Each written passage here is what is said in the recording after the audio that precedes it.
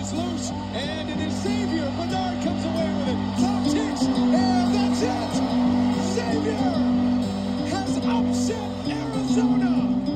11 to go. Holloway kicks it out. Crawford 8. Crawford's got to hurry. No. Against Sonogo. Blewett drives, and a tough shot. Then Bakira follows. Oh, it is JP's world, and we're all just living in it today. One time, look at the crowd. Blewett on the baseline, across the lane, and good! Trayvon Blewett knocks it down with 4.4 to go. Defense.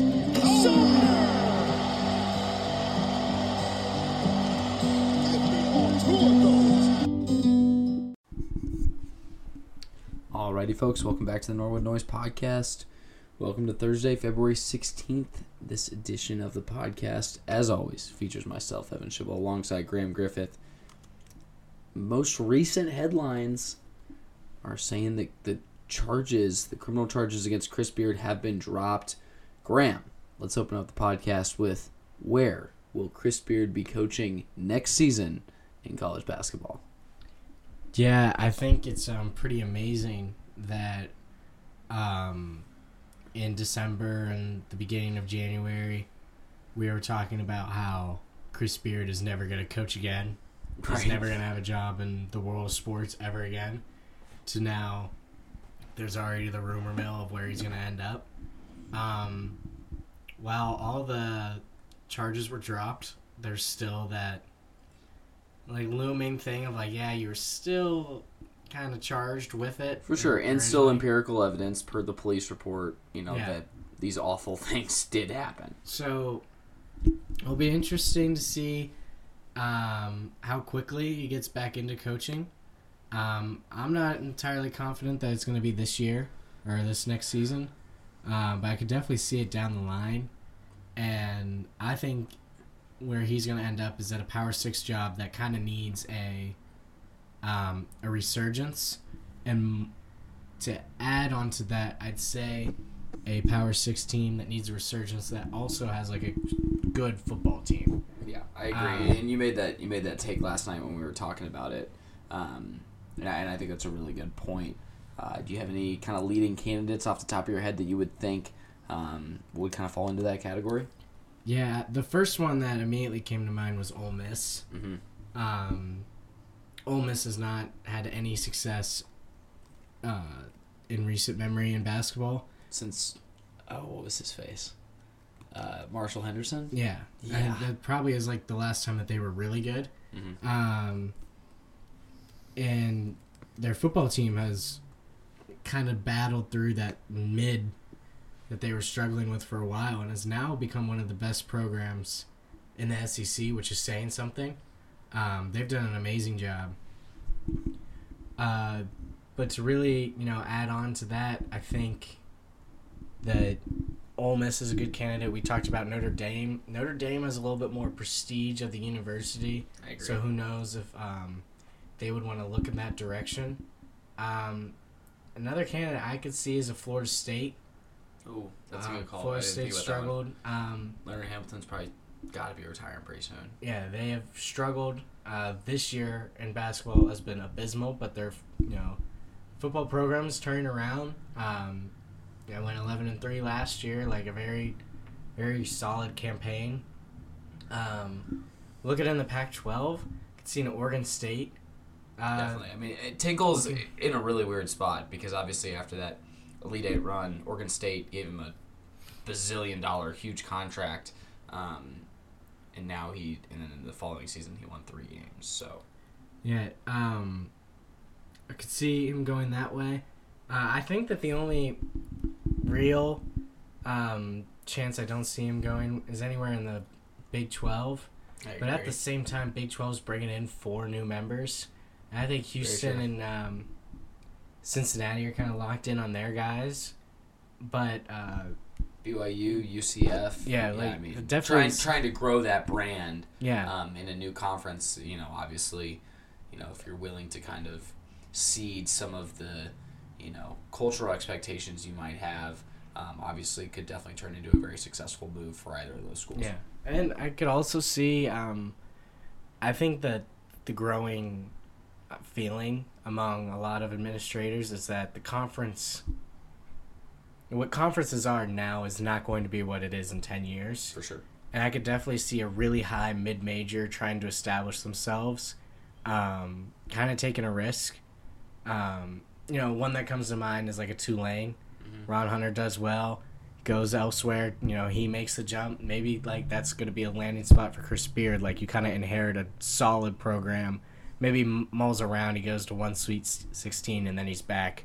Exactly. When it's time for a blue blood, that's going to need something. Like I could definitely see him trying to take like a rebuild with an established school, or kind of just like getting his feet wet, win a couple games, and that's it. When the Syracuse job is open, when the Kentucky job, like the schools of that stature in a couple years are open, I could see him going that route as well. For sure. And kind of on that same note, and really to just wrap up that point and really bring us in, the only one that I think we discussed that would maybe hit a little bit closer to home, Big East-wise, possibly Georgetown. Again, don't know what their status is with Ewing. I think it's kind of obviously a very general consensus that he needs to go. But, would they take a risk on Beard this early? We don't know. So definitely one just to keep an eye on. I'm sure all that coaching carousel talk will heat up as we get closer to late March, April, May.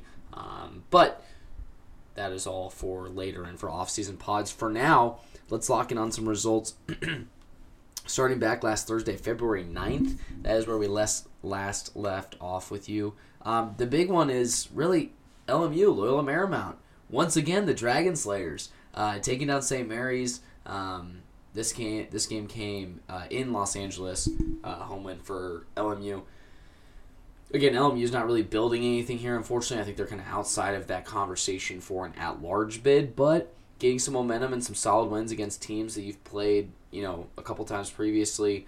Going into that WCC tournament could be very helpful. They actually play again tonight. They play at home against Gonzaga, who they beat in the Kennel just a few weeks prior. So LMU kind of proving that they've got a little bit something to say. First time in quite a long time that they've been, a reputable kind of headline-making program.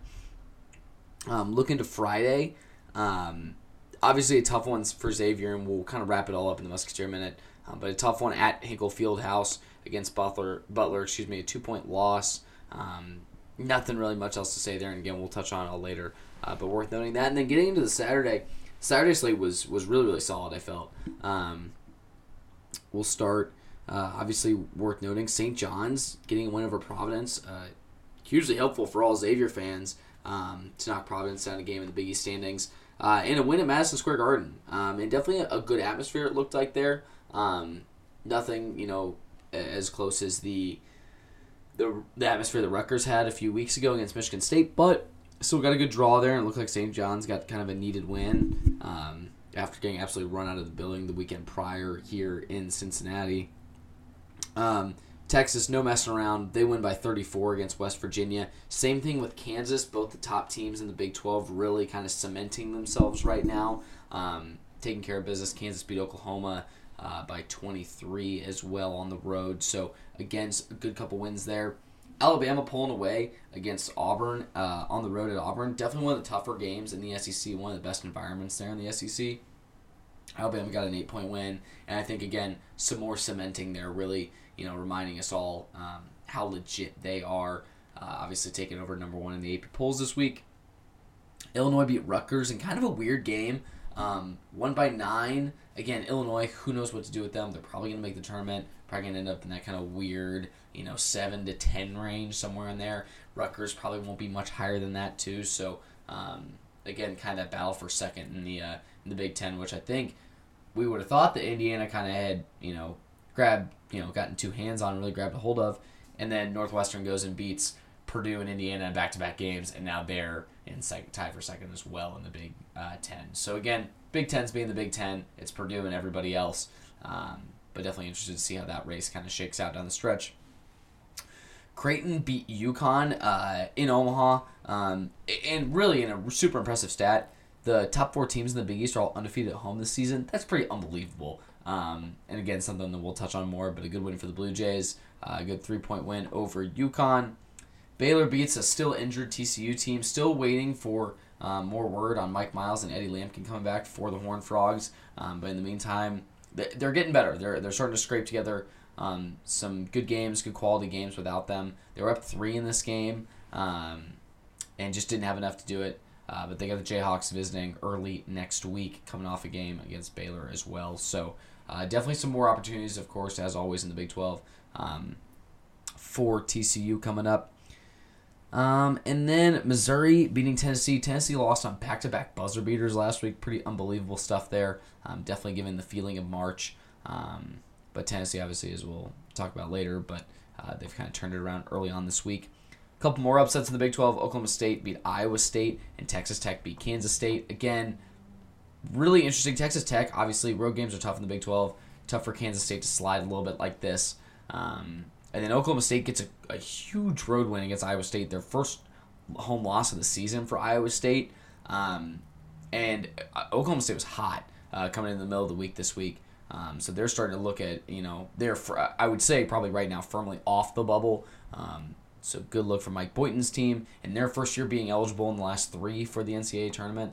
So kind of a cool story to follow there. Stanford storms the court, knocks off number 4 Arizona.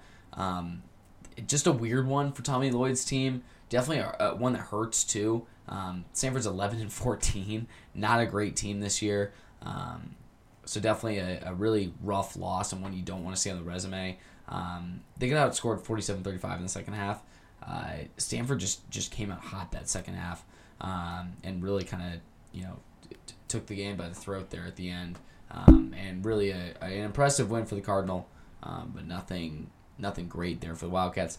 And then to wrap it up, kind of the headline of the weekend, I would say, Virginia and Duke got into a battle in Charlottesville on Saturday.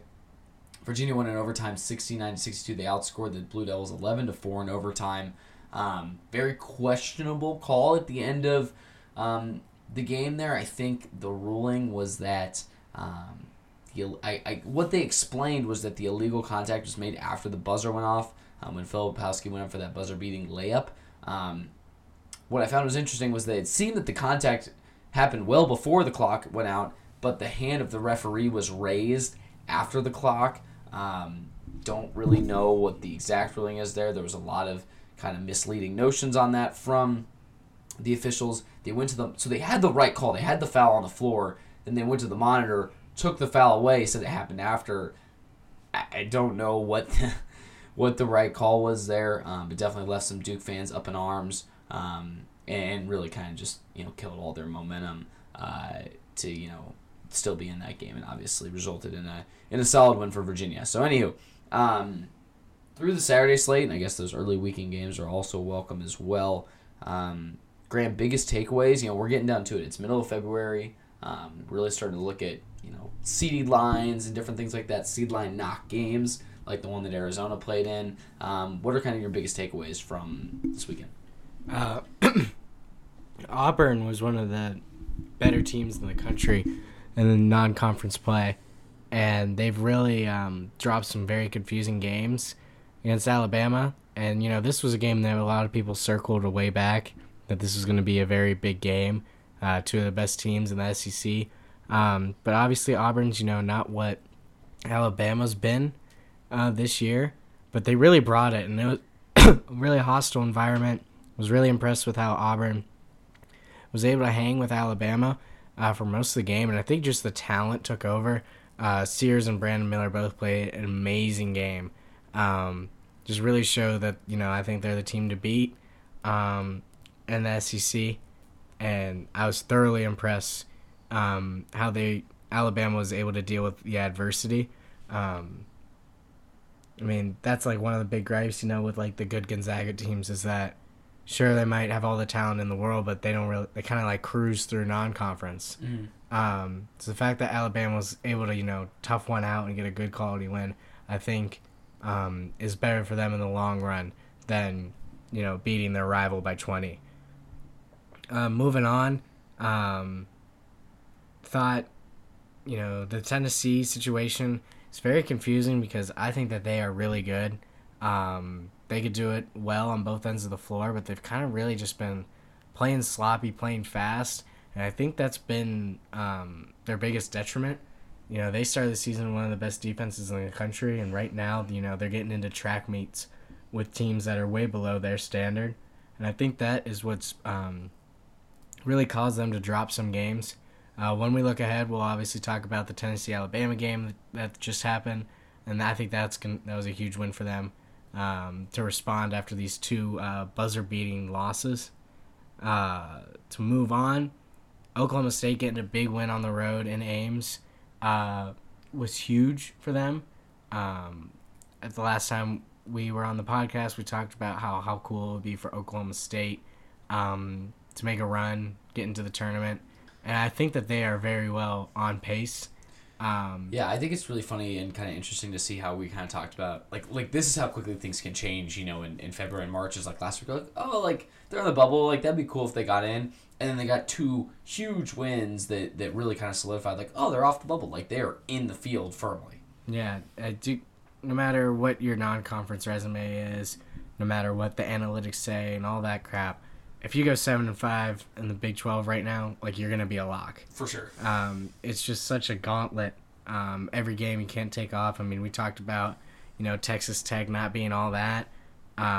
They beat Kansas State and Texas, Right. back to back. Like, that's one of the worst teams, if not the worst team in the Big 12 this year, and they just got two like insane wins. Yeah. I mean, this is scary for, you know, the ACC, the SEC, Pac-12, Big 10, Big East of the world, because if Texas Tech is pulling together wins, like, what are people going to do if they, like, mess around and win the Big 12? Like, do you send all 10? I wouldn't be surprised. I don't think that'll happen, just because even if Texas Tech does mess around and win, I don't think Oklahoma's got the slate then. I mean, unless you get like a Texas Tech Oklahoma Big 12 championship game, like, then maybe. But yeah, I think one of the two of them, even with one of them winning the Big 12, I just think one of the two of them will have fallen off. But I agree, it's definitely like something to keep an eye on. You know, to add on this weekend, Louisville, you know, bottom feeder of the country, The world. yeah, has not been able to get a lot done, but they have really shown sparks. Mm-hmm. You know, they took it on the road to Miami, you know, only losing by single digits in a game where they were very much in until, I think, coaching and just talent kind of took over in the final few minutes. Same thing last night as well. Yeah, I mean, we saw they took Virginia to the brink as well. So in the chicken bucket. To add on to the weekend, you know, Illinois getting a crucial win against Rutgers. They're definitely going to be one of those teams that might get under siege just because of, you know, the guys that they have on their team. Yeah, volume of losses and all that. But I still think that they have a really good chance to make some noise if they're given the opportunity, and that Rutgers win sets them up. Kind of finish the season a lot stronger of a position than they were going into that game. More Big Ten talk. Northwestern kind of flying under the radar for most of the season. They've played a solid non-con. They were getting some good wins in the Big Ten, but still, like, not a lot of people were talking about them.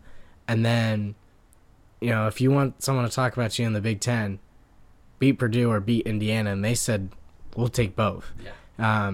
Unbelievable. Two crucial wins that, like, are going to cement them to be, like, one of the highest seeds ever. I mean, I'm not a huge, like, Northwestern, like, buff, knowing all their history. Right. But I would almost want to guarantee that they haven't had this high of an at-large bid if the season pans out the way that it's headed, probably since, you know, there wasn't a three-point line. Right, exactly. Yeah, totally agree. And I think another thing that we just have to mention is a couple different things. One, Sunday, that was one of the best court storms I've ever seen in my life. It was awesome. Love having the student section on both ends. They flooded the court immediately. It was awesome. You mentioned it too, the gothic black gold jersey combo, unbelievable. Northwestern doing it right there. Then they go and get the win over Indiana, once again wearing some unbelievable uniforms. I don't know if you saw these. Yeah. But they were like red and light blue. They got the basketball going around the NU. It's like, I think it's a little take off the Chicago, the city flag. But yeah, regardless, great work Northwestern. Just had 2 great wins, wearing beautiful uniforms, had an awesome court storm. Yeah, definitely kind of catching everybody's attention around the country. To continue with kind of some early week stuff, Miami knocks off North Carolina at the Dean Dome, and man, North Carolina, like, kind of running out of opportunities, man. Like, it's really coming down to it. I think Kentucky is sneaking a little bit more towards the safe side of things. They got a great win over Mississippi State last night. That's a quad 1 win. North Carolina still without a quad 1 win. Wow. That was a big opportunity for them, and they just got outscored in the second half and completely outplayed. Again, we mentioned earlier Texas Tech, great win over Texas on Monday. And then going into Tuesday, had a couple notable games. First of all, Creighton and Providence played one of the best games of the year, a double OT. What is it with the dunk and playing double OT games, man? It's unbelievable. So many overtimes at Providence. Providence is now, 10-1 in the last 11 overtime games. Obviously with the one loss coming at the Cintas Center earlier this season. And they're now 35-1 in their last 36 home games. That is unbelievable. Ed Cooley said in a post-game interview, it's becoming one of the toughest places to play in the country. I don't think it's becoming anymore. I legitimately think it is one of the hardest places to play in the country there, in the dunk in Providence. So great win for them over Creighton. Syracuse got a solid win, and this is another thing, like, if they continue to win games and win a couple games in the ACC, like, don't count Syracuse out either, and especially, if they're first 4 or, like, a 10 seed, they're going to make the Sweet 16. Like, we always joke about this, but this, like, Boeheim figuring out late in the season happens all too often, and it looks like it might be happening again this year. Good win over an NC State team, couple questionable calls down the stretch, but definitely a good win for them. Oklahoma absolutely blew the doors off Kansas State in the second half in Norman. It was 36 apiece at the break. They outscored them 43-29 in the second half. Sherfield had 22 for Oklahoma. Unbelievable. Great game for them. Again, they're 13-13. Probably out of the NCAA tournament talk, but probably still floating around that bubble area. Would have to put together quite a few wins, but just really unbelievable. And Kansas State on a little bit of a skid right now. Looking ahead, they got to kind of get things settled here going forward if they still want to kind of be in that Big 12 regular season title conversation. On the flip side of the state, Kansas got a huge win over Oklahoma State. So going on the road, they do the Oklahoma swing, beat Oklahoma and Oklahoma State on the road Saturday, Tuesday. Great couple wins for the Jayhawks. Really, really showing up. Tough atmosphere at Gallagher-Iba on Tuesday. Definitely one of my favorite atmospheres in college basketball. Great to see them just go in and take care of business there. Good on the Jayhawks. They're really starting to shape things up and find their form here mid-February. Big test on Saturday. They're bringing the Baylor Bears in. It's college game day, top 10 matchup. Going to be an awesome one. Then they got to go on the road on Monday to TCU. So a couple game stretch here for the Jayhawks to really see if they've truly cemented things into kind of what we expected them to be preseason. Wednesday, another top 10 matchup. Tennessee beating Alabama completely shocked me. I thought Alabama was rolling. I thought they had everything figured out. I thought Tennessee was on a downslide. And then they go and get a great win, protecting home court, winning by 9. So good work for the Volunteers there. Again, we mentioned Louisville taking Virginia to the brink. Northwestern beat Indiana. Iowa State responded. They bounced back. They protect home court, beat TCU by 11 there. And then, of course, maybe the matchup of the night, Xavier, unfortunately taking a 1-point loss to Marquette, 69-68. But a phenomenal game played there from both sides. We'll talk more on that later. Graham, middle of the week, Monday to Wednesday, big takeaways, and kind of what are we looking forward to this weekend? First big thing, North Carolina played a very good game, and I thought Like, this was going to be a great statement win because they were playing with some energy. They were hitting, getting good stops. But I think they kind of just, it's one of the most confusing things in college basketball this year. That's like the actual gameplay. I mean, obviously there's the New Mexico State and Chris Beard and all of the actual serious, like, confusing stuff. But in terms of playing the game, North Carolina's situation is one of the most confusing things.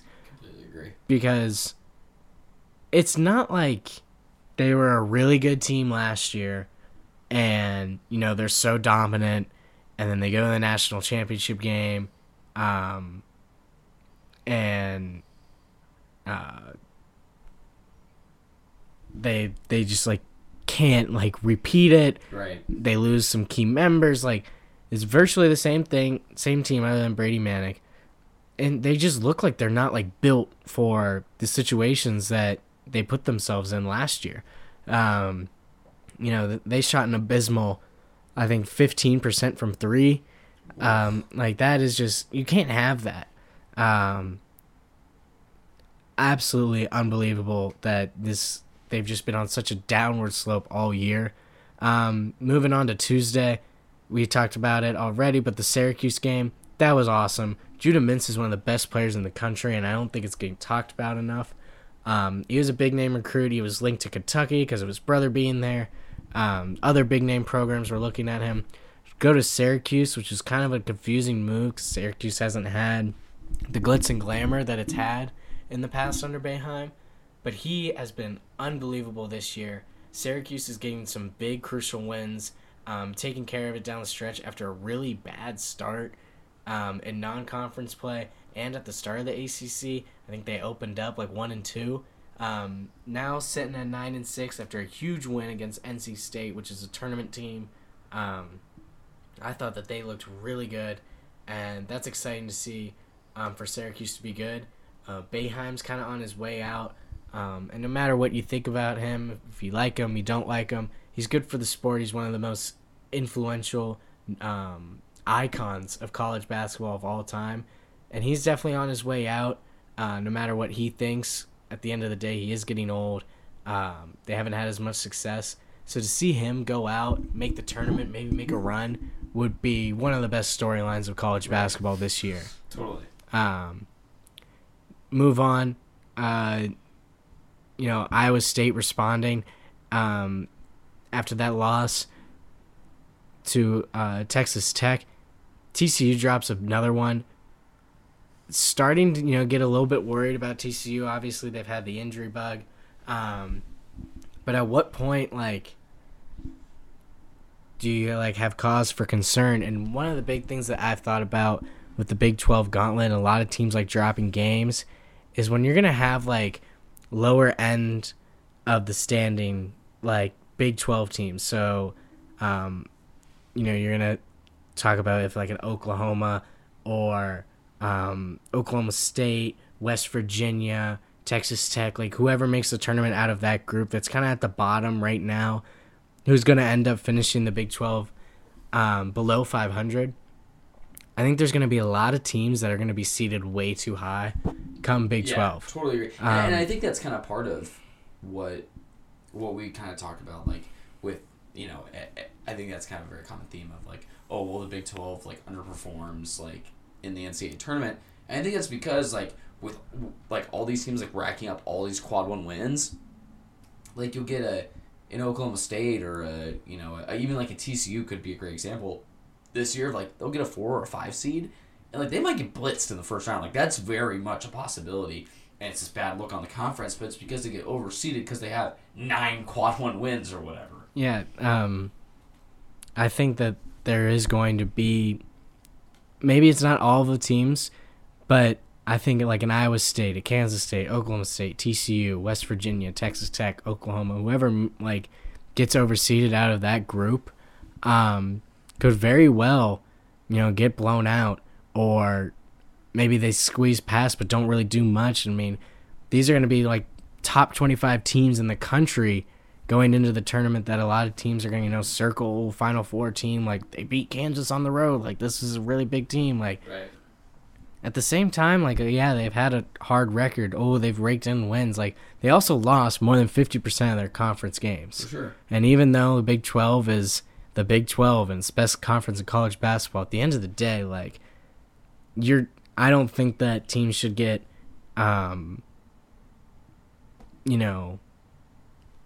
all this hype, all this praise for just existing in a good conference. Yeah, for sure. And I think the Big 12, kind of gets an exception because it actually is good. More so the problem I have with it is when, like, 500 teams or just above 500, like Big 10 or ACC teams make it just because of, like, their name, just because of their conference, when we're going to see a West Coast Conference team, a Mountain West, maybe an A10 Conference USA team, like, get left out. Yeah, I totally agree. In replace of, a West Virginia team who all the metrics love, but they're 4-10 in their conference right now. But, like, they're probably going to make the tournament. Yeah. So they will finish under 500 in the Big 12. Yeah. So that's something that I've kind of thought about, that I'm a little bit concerned about once the tournament comes around. But at the same time, I mean, the Big 12 is very legit, and I think that whoever finishes at top should be an immediate national title contender, because they will have proven that they can win the big games. They could play a rigorous schedule, because you can't win the Big 12. You can't place above 500 in the Big 12 with one or two guys or a good coach. Like, it takes a lot. It takes a lot. So, all right, well, looking ahead, tonight, couple sneaky matchups tonight. We got, here tipping off about 20 minutes, here 6:30 Eastern time. We've got Purdue going on the road to Maryland. Maryland's been sneaky this year. Kevin Willard, first year. Could Purdue lose 2 in a week? We'll see. But I think it'll be a good game tonight, and definitely want to keep an eye on. And then also, of course, Gonzaga on the road at Loyola Marymount. Will Loyola Marymount sweep Gonzaga this season? That would be an utter shock and a huge headline, but definitely on the table. Looking into the weekend, Indiana, Illinois play a kind of a pivotal Big Ten game there. Tennessee, Kentucky. Kentucky, this is like not your last chance, but it's one of those last chances that you have to really, really make a statement here, that you belong and deserve to be a tournament team. Iowa State's on the road at Kansas State this weekend. Again, I mentioned the top 10 matchup there. Baylor at Kansas. And then, of course, kind of rounding out that evening there, the West Coast finishing games. So we got like BYU St. Mary's will be a good one. So, yeah, worth noting. And then Sunday's a good slate as well. Got a couple games worth noting. Ohio State, Purdue. Ohio State's not a tournament team right now. But you never know. Could still obviously give Purdue a run. And then North Carolina State. Man, North Carolina, you need this win so bad on the road in Raleigh. So definitely worth keeping an eye on those as well. On that note, we'll move over to a little bit more of a somber, interesting, confusing headline. So obviously, we talked earlier in the season about the awful, situation surrounding New Mexico State, a shooting prior to the game that led to the death of a New Mexico student. Just kind of a weird situation there. And then coming out of that, this past Friday, we got the news Friday evening, so just almost a week ago now. We found that, or we heard that New Mexico State was going to be suspending the remainder of their season unrelated to that event. So really, really interesting stuff there. So we've had everything from, an internal investigation regarding hazing being reported. We've got a police report filed that also includes 2 counts of criminal sexual contact. We've got false imprisonment. This is all just, seriously, it seems to be a cultural issue. And it's really interesting because obviously this is our first season with new coach Greg Heyer. He has obviously been fired just yesterday. He's been removed from the New Mexico State program. But this isn't like a consistently poor program, right? I mean, this is consistently one of the best programs in the WAC, in the Western Athletic Conference. This is a team that just a year ago, played the NCAA tournament. They beat UConn, and that win essentially cemented Chris Jan's spot now at Mississippi State as the head coach there. And, again, provided more recognition for their brand and their team. But New Mexico State is consistently, coming out of the WAC as their tournament representative. So definitely a really interesting situation. It's all internal. It is being led by the New Mexico State Chancellor. He's the one kind of spearheading the investigation into the program. And again, as I understand this is clearly a very serious situation. Our thoughts are with, everyone affected and all the student athletes that are a part of this. Just super confusing and interesting situation. But Graham, I'll kind of turn over to you with any thoughts and where where this might lead for the Aggies. Yeah, I forget if it was Goodman or Borzello, but one of the CBS guys had a great tweet that this is one of the worst new coaching turnarounds that's ever happened in the history of college basketball. For sure. To go from prestigious, recognizable in the world of college basketball. For sure. To having players bringing guns to other campuses, to sexual misconduct in the locker room. There's been a great pushback on hazing in terms of, Greek life and clubs on campus, and I'm all for it.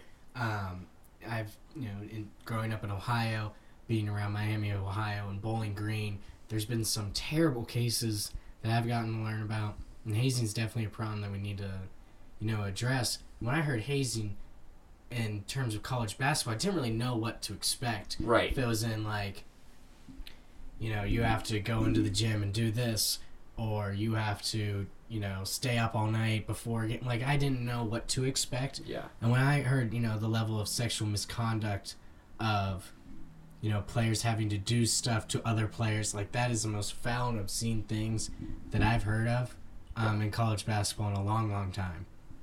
Then it really struck home for me, because this is not a small school. This is a recognizable brand that has been established. For sure. For a long time. I've been filling out of brackets, since I was 5, 6, 7 years old. And since, 2010, they've missed the tournament 3 times. That's which is unbelievable. Unreal for a small school when you think about it. And I'm a huge fan of writing New Mexico State in, especially when I was older and I learned how to actually write, legibly. NMST just looks great on paper. Right. They've had, some good 13, 14, and they've been in the 12 seed slot the last 3 times they're in the tournament.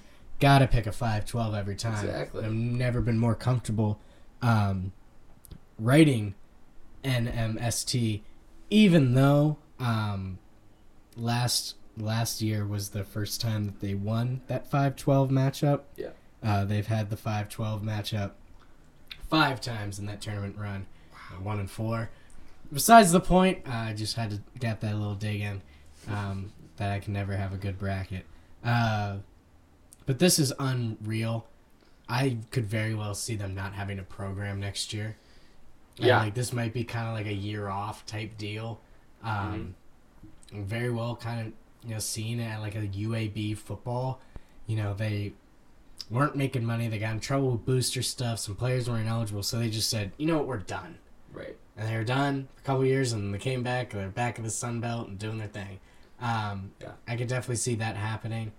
But I think that it's going to be a very, very long offseason for New Mexico State, because even though there's some very serious stuff about, players bringing guns, hazing, sexual misconduct, if the school was so quick to just, no, we're not dealing with it, we're just suspending the entire season, well, and it was, it's a lot more is coming. I would agree. And it's obviously a I'm glad to see that they're taking it so seriously, but it's to the point that, like, they were in California on Friday, preparing to play Cal State Fullerton on Saturday, and they brought the team home. Like, they said, you're not playing it. Like, this is done now. So, good to see that they're at least, up front and taking it all and taking care of it in-house, hopefully. But, yeah, definitely, totally agree. Really, really interesting and interested to see kind of what comes out of it. And another thing is, and I'm waiting for someone to get a PhD and write a dissertation about this, about when a team... It's not going to be either of us. Yeah. God, I can't even write a short discussion post. Someone to, write about the effects of when a team makes the NCAA tournament, what it does for your school. When St. Peter's made the NCAA tournament, their applications for the next year have gone up astronomical. For sure. New Mexico State is one of those schools that, sure, it's a reputable big school. It's one of the only Division I schools in New Mexico. But these small schools are very dependent on the success of their athletics programs. Even in the case of Xavier's a great school for academics. They're becoming a reputable school in many other sports. Making the NCAA tournament in their respective fields, Big East title contention. Our sports are on the rise here. For sure. But if something as traumatic, something as grave were to happen to Xavier basketball, the effects on the school would crush it. For sure. So the fact that New Mexico State was able to say, hey, there's something coming, we're done, I think is a testament to the leadership that they have outside of the basketball program. And I'm really hoping that if there are any students that weren't involved on the team, if there are any student athletes that weren't on basketball but involved with the program in any capacity, that those students are taken care of, because it is clear that in that 1 year that Jans has not been there, that there's been a grave shift in leadership and culture that needs to be addressed very soon. Yeah, absolutely. Well, alrighty. On that note, we will move on here. We'll kind of wrap it up with the Musketeer Minute. A tough week for Xavier. You take the road loss at Butler, and you take the road loss at Marquette. Obviously down a few members of the team last night, added into the injury report alongside Zach Fremantle. No Cam Kraft, no Des Claude last night. The Butler game is difficult because you go down early, and as a team, and again, this is what we talked about earlier in the season. Being the best or one of the best teams in the Big East, this is everyone's biggest game. When you're coming to their place, they're going to circle it on the schedule. Butler has had our number in the Big East tournament for the past few years, and it obviously continued here in Hinkle on Friday night. The students were unbelievable. Like, the place was packed. It was sold out. And it was honestly, if I'm being honest, like, one of the best atmospheres I've seen out of Hinkle in the last few years. So, in that sense, I was kind of partially happy for them. But I'm also glad that it came at the expense of Xavier, and that, like, this is the reason that we're doing this, because we want to have these good games against Xavier. We want this to be, like, a competitive rivalry, all that. On the flip side of it, like, really, really tough game. Like, you come out, you kind of get punched in the mouth early. The response and the comeback takes a while. And then once you're finally back into it, a couple key errors down the stretch. Some questionable, officiating that can be discussed one way or another. And obviously then the Jack Nungy timeout late in the game, really tough for the kid. You got the turnover you needed, and then just trying to be proactive and make the right play. Unfortunately, it wasn't the right play in that moment. So overall, I think it's really tough. But again, you got to expect those in the Big East. It's similar to the DePaul game. Like, not really that surprised that you're going to take one or two of those. The only tough part is then you got to turn around and play Marquette, 3 or 4 days later. And that's already a tough game as is, especially coming off, a little bit of a knock there against Butler. So, but really, and the tough part is, and we talked about this last night, the worst part for the players and for the team is that against Butler, they knew they played bad, and they knew there was plenty of area to improve on there. Marquette, the difficult part there is that they gave it everything. I mean, being so thin and so shorthanded, it was unbelievable.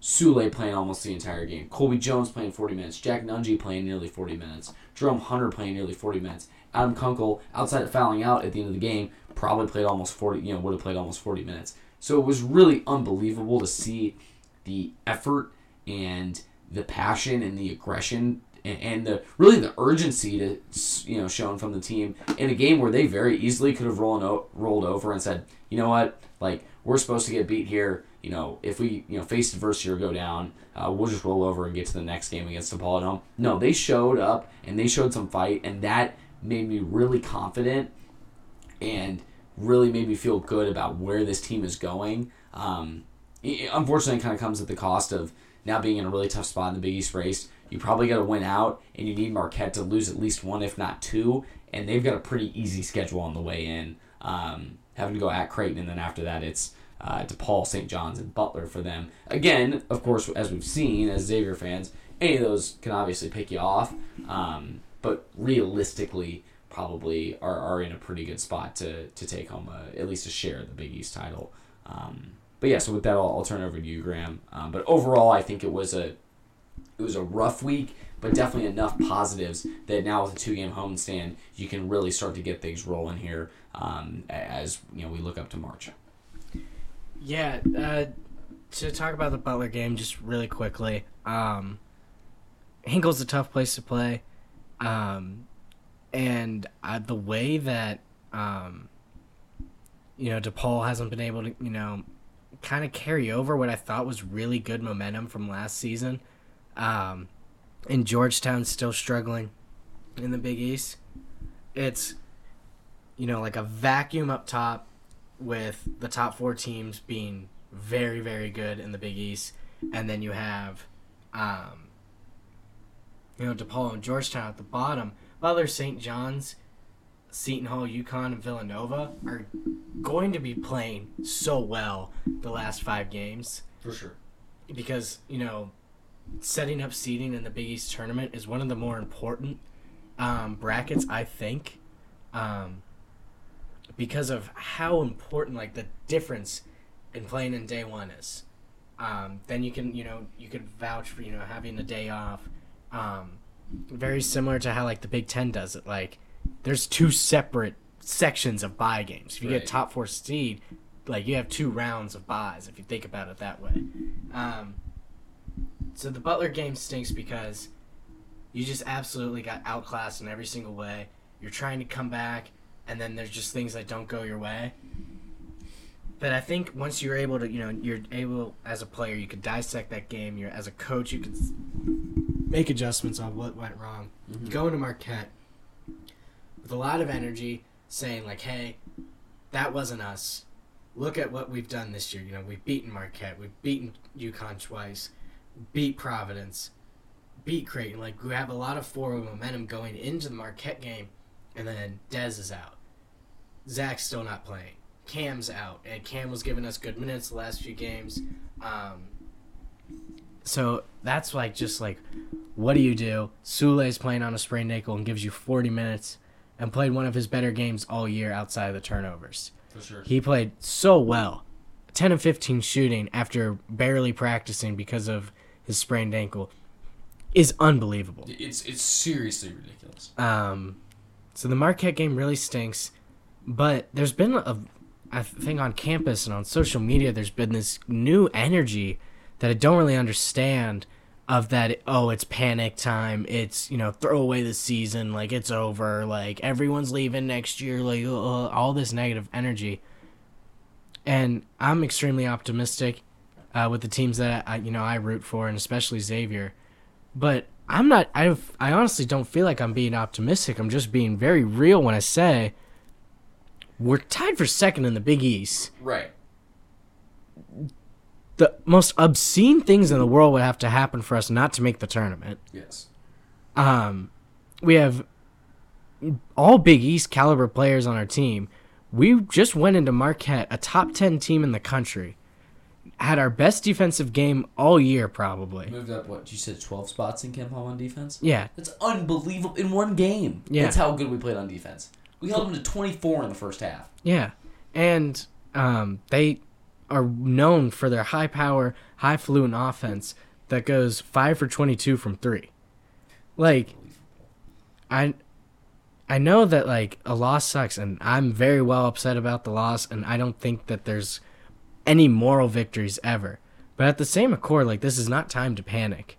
I think Xavier has put themselves in a position all year long to be one of the top teams in the Big East, and dare I say, one of the top teams in the country. When we're healthy, when we're doing what we do, we are one of the best teams in the country. That isn't a feeling. That isn't a bias. It's a fact. Metrically, on paper, and in person, we're one of the best teams in the country this year. 2 straight losses is not ideal, especially when you're chasing a Big East title. But at the same time, we're second. Marquette loses a game. We take care of business. We very well share a title. Marquette loses 2 games, which could happen. Could absolutely happen. Marquette's on the same page as us being a top team in the Big East. We dropped 2 games that we shouldn't have. Marquette could drop 3 games that they shouldn't have. Right, exactly. It's the Big East. There's a reason that you roll the ball out there and you play games. You don't know what's going to happen. So I don't think that there's any time to panic. I think that these next 5 games are very important for us to I think it's, the way I see it, is a way to define your season. Like, do we want to be good enough or do we want to be great? And I think that there's plenty of opportunities with DePaul and Butler to take care of business. Agreed. We go on into their place and lose 2 games where we played bad and still had stretches where we looked like the better team. 2 home games. I think we should not only win, go for the throat and say, like, This should be a St. John's level win for both those games. Play Villanova. Villanova got embarrassed by us at their place for the first time ever. They're going to be coming in, as I talked about a little bit early when I opened up the Musketeer Minute, that a lot of teams are going to be fighting for seeding going into the Big East tournament. Villanova is going to need that win. Like, they are not in the position of, oh, we just need to play a good game ahead of the tournament. Like, they need to win. They're going to be coming in with some fire. We should be able to say, no, like, this is not your time anymore. Right. You travel to Seton Hall, who needs a win. Take care of business. I think that we're the better team in every single way. Should be able to take care of that. And Providence, that March 1st is going to be around the threshold that Marquette will be finishing up their games because they have a game in hand on the rest of the Big East right now in terms of Providence, Creighton, and us. That could very well be the game that decides who gets a title, who gets a share of the title, and who's out. That's going to be an important game.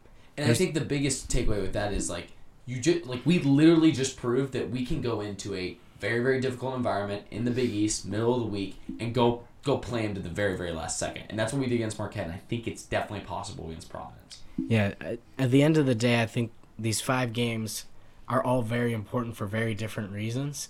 And I think it's up to us to show that this isn't a team about being good. It's a team about being great. I feel like Xavier's been good the past couple years. Yeah. But this is the difference. This is the standard. And I'm very excited for how the 5 games and the rest of the season look for us. And I hope next week we could talk about the DePaul game and we could talk about the Villanova game as a sign of, like, look right, where we're headed going into this road trip. Yeah. Totally agree. So, all right, well, thank you all for joining us. Great pod there. Good content. Kept it under an hour as well. So, all good thoughts there. Heading into the weekend here, we're going to have a great weekend. Again, middle to almost late February now. Starting to get warm here in Cincinnati. Everybody's kind of, campus is a buzz. Everybody's ready for March Madness. We're all, of course, very excited. Can't wait to get to that content with you all.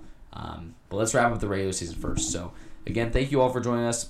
Thursday, February 16th, myself, Evan Schibel, alongside Graham Griffith. As always, your host on the Norwood Noise podcast. Thank you all for joining us. We'll talk to you all middle of the week next week, probably Tuesday game against Villanova, so we'll probably talk to you after that.